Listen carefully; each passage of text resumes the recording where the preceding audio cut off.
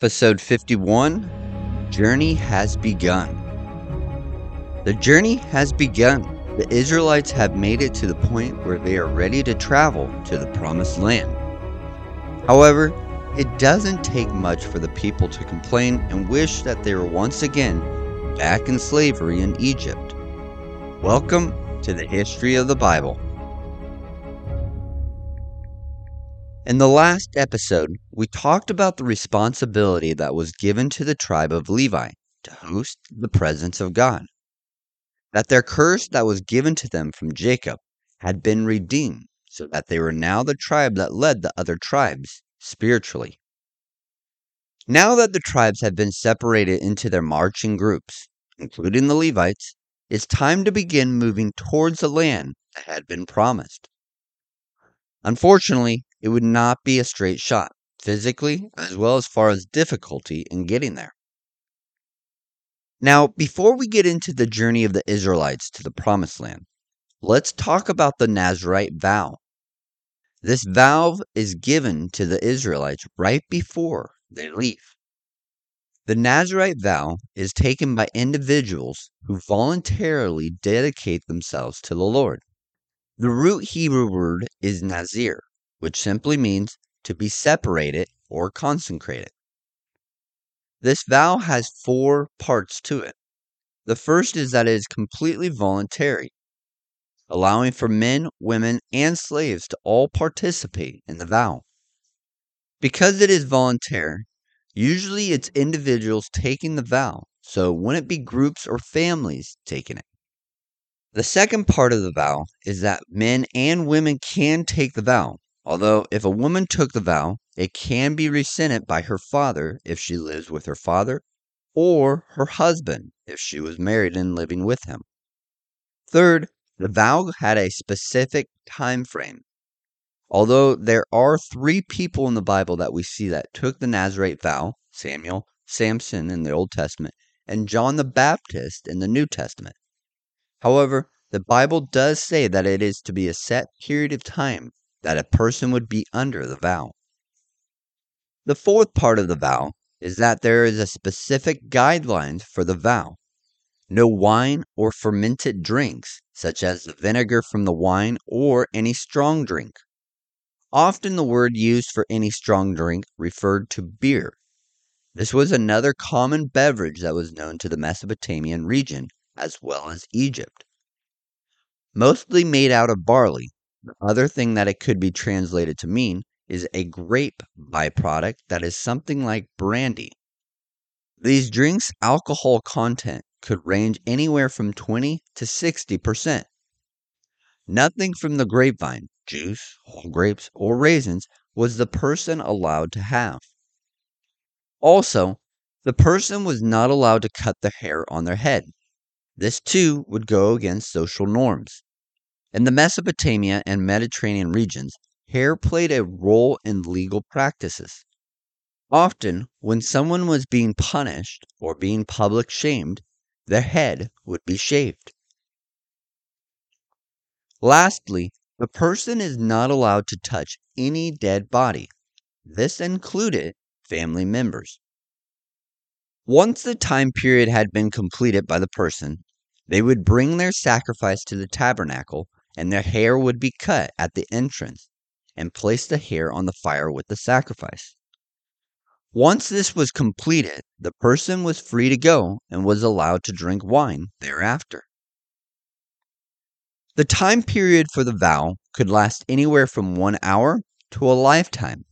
However, usually the period of the vow was around a month long. Now, why would someone want to take this vow? Besides dedicating themselves more wholly to the Lord, a lot of the time it was done by those that were under distress, as they would take the vow 30 days before the time of sacrifice came.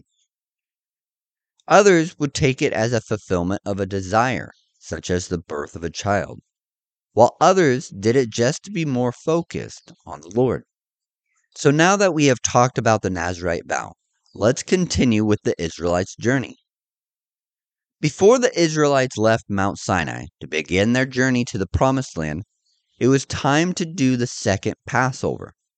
That means that it had been a full year since the Israelites had left Egypt. They had already been out in the wilderness that whole time during the year. The Passover was celebrated as it was set up the year previous. It was to be done from generation to generation. However, they already came across an issue. When the second Passover was to be celebrated, some men came to Moses to ask if they were excluded from the celebration because they had touched a dead body, which would make them ceremoniously unclean. The Lord came back to tell Moses that if a person was unclean, was on a long journey, they would be able to make up their celebration of the Passover the following month, on the same day of the month, the 14th. Now, it is finally time for the Israelites to head to the Promised Land. The moment had come for them to take what had been promised to their forefathers, or had it. When the Israelites set out from Mount Sinai, they were led by the Lord with a cloud during the daytime and fire by night. When the cloud moved, the people would pack up their things and move. Sometimes the cloud stayed just for the night while the Israelites camped. Other times, it could stay in the same place for the whole month. But no matter what, they followed the Lord through the cloud, listening to his command for when to move or when to stay. So, to help the Israelites know when to move or stay, the Lord told Moses to make 2 silver trumpets. These trumpets would be used to signal all the tribes. When both were blown, it meant that the Israelites were to gather together in front of the tabernacle. One trumpet being blown meant only for the heads of the tribes to gather. To get the camp to move out in a specific way, the trumpets were used to sound an alarm.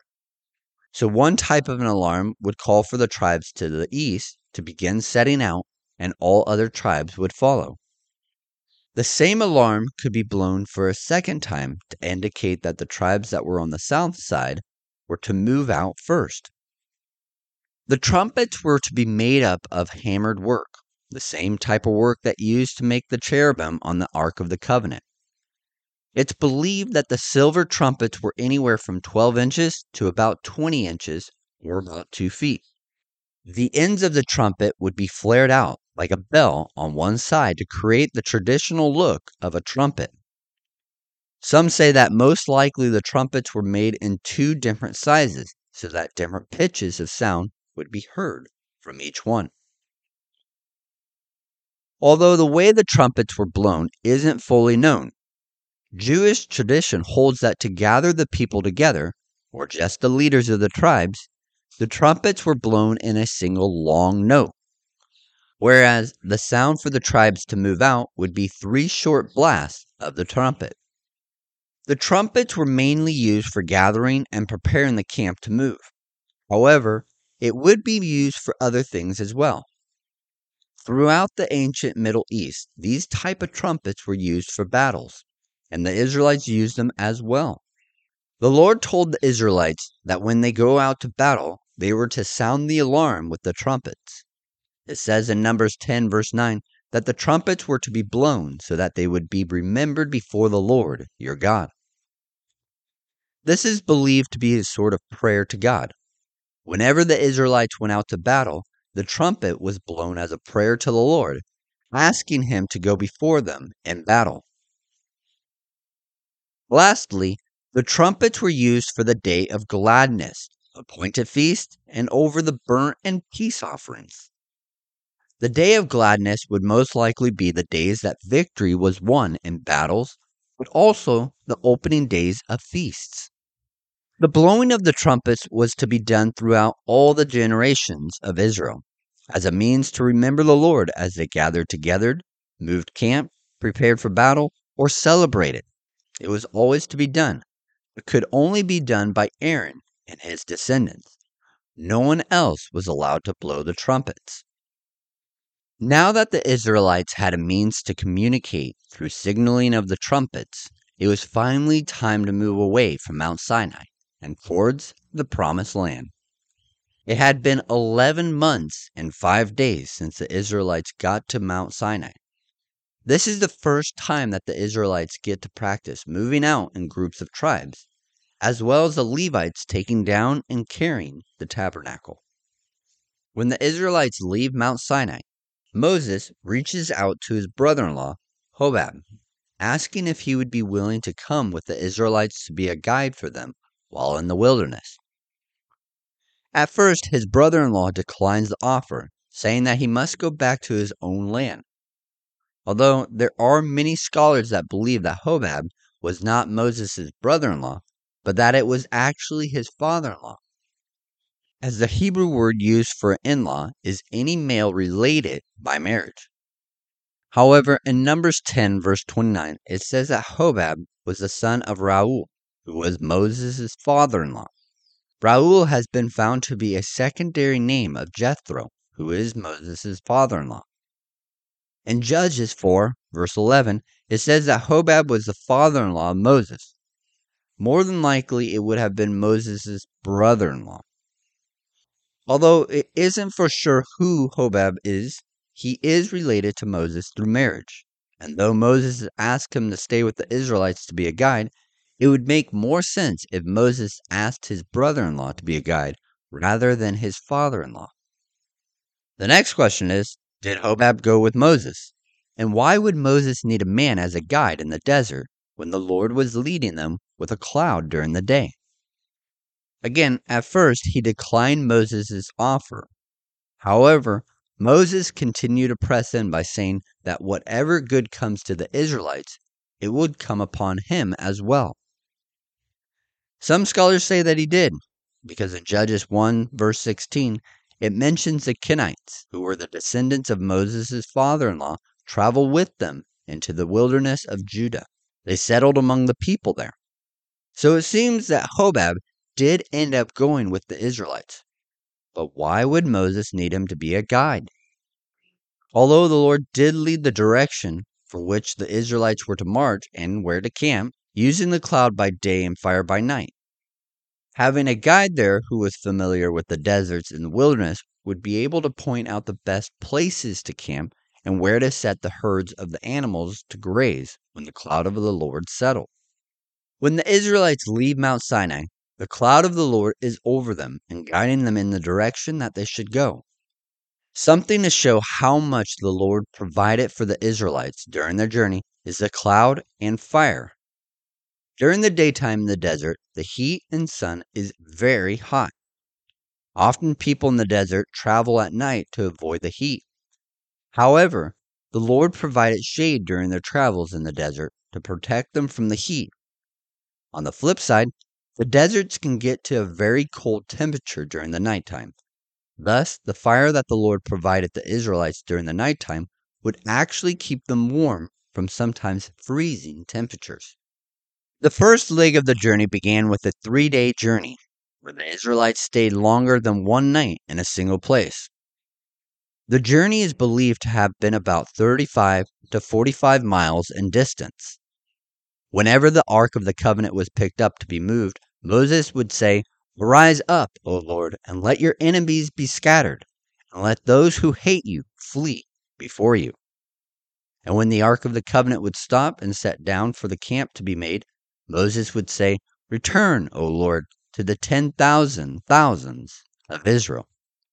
Even though the journey was 3 days, when the Israelites got to the resting place, they couldn't help but complain because of their hardship.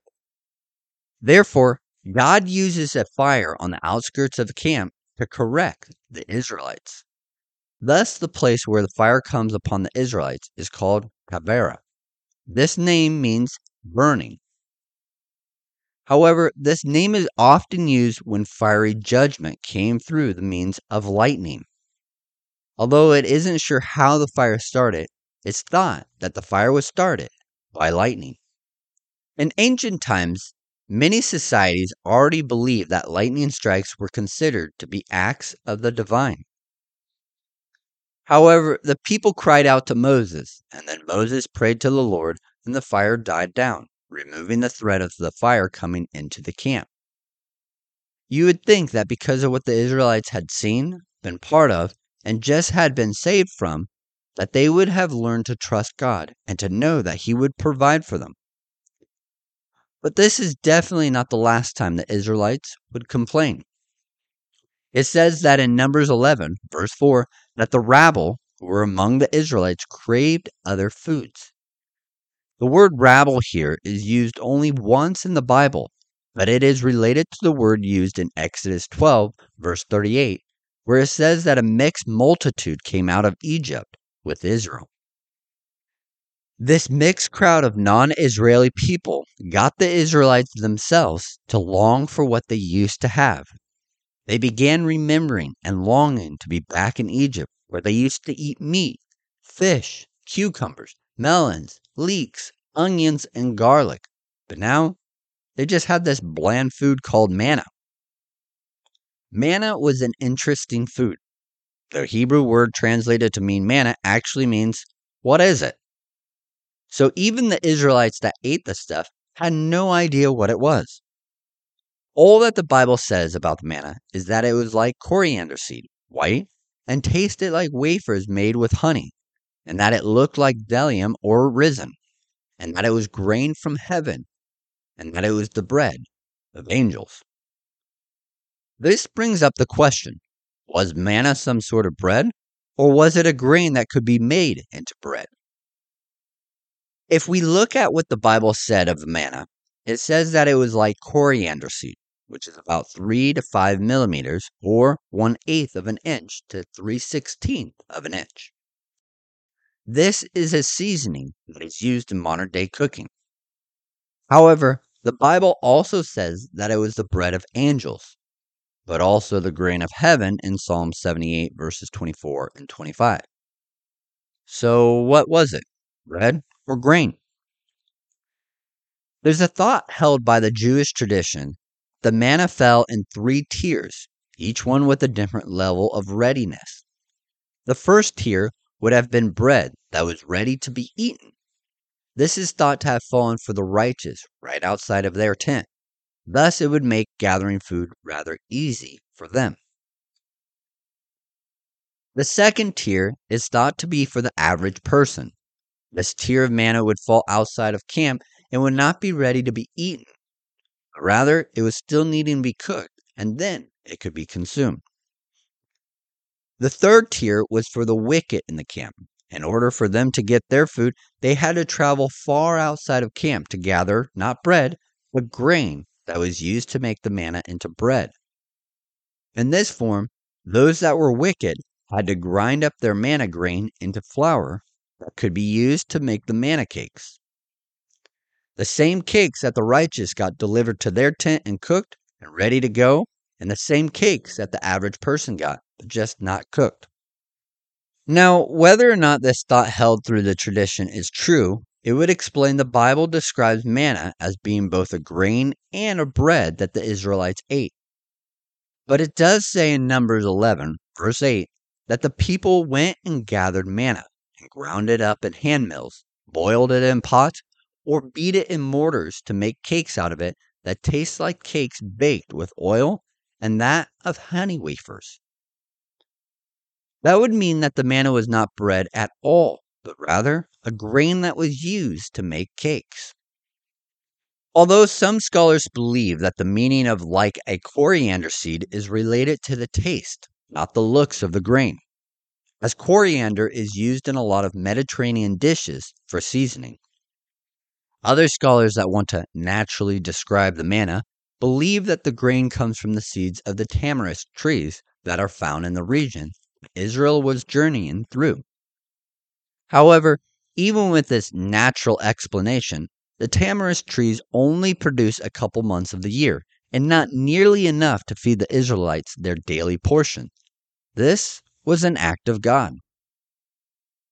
So this is what the Israelites had to eat. And this is why those that were not of Jacob's descendants got the Israelites to complain of the manna that the Lord was feeding them. Therefore, the Lord would send quail for the people to eat. But the Lord said that it wasn't going to be enough for a meal or two. No, these people would eat so much quail that they would come to hate the bird and its meat. It says in Numbers 11, verse 31, that there came a wind from the sea that brought quail. Most likely, this wind came from the Arabian Gulf, as it says in Psalm 78, verse 26, that the wind came from the southeast. The wind that brought the quail was about a day's journey from the camp of the Israelites in all directions. Some translations say that the quail were all around the camp, spread out in all directions for about a day's journey, rather than a day's journey away. This thought would be more aligned with what Psalm 78, verse 28 says, that the Lord let the birds fall into the midst of the camp. Therefore, it might be that instead of the Israelites having to travel a day's journey away to get the birds, they would gather quail up to a day's journey away in all directions. Now, that's a lot of birds. A day's journey in all directions would be about 400 square miles of birds. It says that the quail were 2 cubits above the ground. Some believe that there were piles of quail that high throughout the land, and that the Israelites would be able to get the birds from. However, most scholars believe that the 2 cubits, or about 2 to 3 feet, meant the height at which the birds were flying at. This would make it a lot easier for the birds to be caught by the Israelites and gathered for food. The Israelites gathered for a whole day, the whole night, and the whole next day gathering quail for food. Everyone gathered quail for food. The least amount of quail gathered for a person is believed to be around 400 and 480 dry gallons, or around 18 to 2200 liters. The Israelites then took the meat that couldn't be all eaten and hung it around camp. Most likely they were doing this to dry them out and preserve them so that they can be eaten at another time. This would have been a practice that they learned from the Egyptians in drying fish with salt. This practice of catching quail is not new. It's believed that because the quail were flying so close to the ground, that they used low-slung nets that could be used to catch the birds. This practice of using nets has been discovered to be described on many ancient Egyptian tombs. As for the quail, throughout history, writers have described the migration of the birds across the Sinai area. Local Arabs from this area have caught anywhere from 1 to 2 million quails in a single migration. So though they're only 3 days into the journey of leaving Sinai, the Israelites are already complaining about the situation, but things only seem to get worse. Yes, the Israelites wanted more than just manna, so the Lord gave it to them. They got quail, enough quail to last them a whole month. However, join us next time as we'll see the consequences of their greed and desire to go back to Egypt just for food, along with the challenges to Moses' authority in episode 52, Sibling Rivalry. Until next time, remember that you are loved, special, and worthwhile.